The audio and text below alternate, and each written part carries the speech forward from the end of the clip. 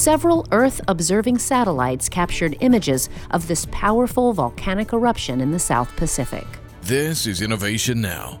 An island that first rose from the sea in January 2015 has been reclaimed by the underwater volcano that created it. Satellites show that little of the island now stands above the waterline, and the thriving ecosystem of grasses, birds, and other wildlife has been replaced by volcanic debris.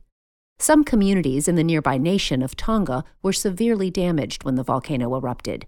Damage assessments are ongoing after the explosions sent bursts of volcanic ash into the air and spurred a tsunami that crossed the ocean. A booming sound wave was heard in New Zealand, almost 1,100 miles away. The sheer power of the eruption was quickly apparent in the satellite images. Scientists affiliated with NASA's Disasters Program are now gathering imagery and data from several satellites and sharing it with colleagues and disaster response agencies.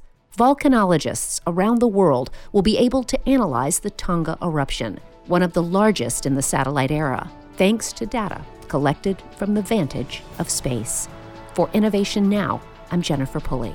Innovation Now is produced by the National Institute of Aerospace through collaboration with NASA and is distributed by WHRV.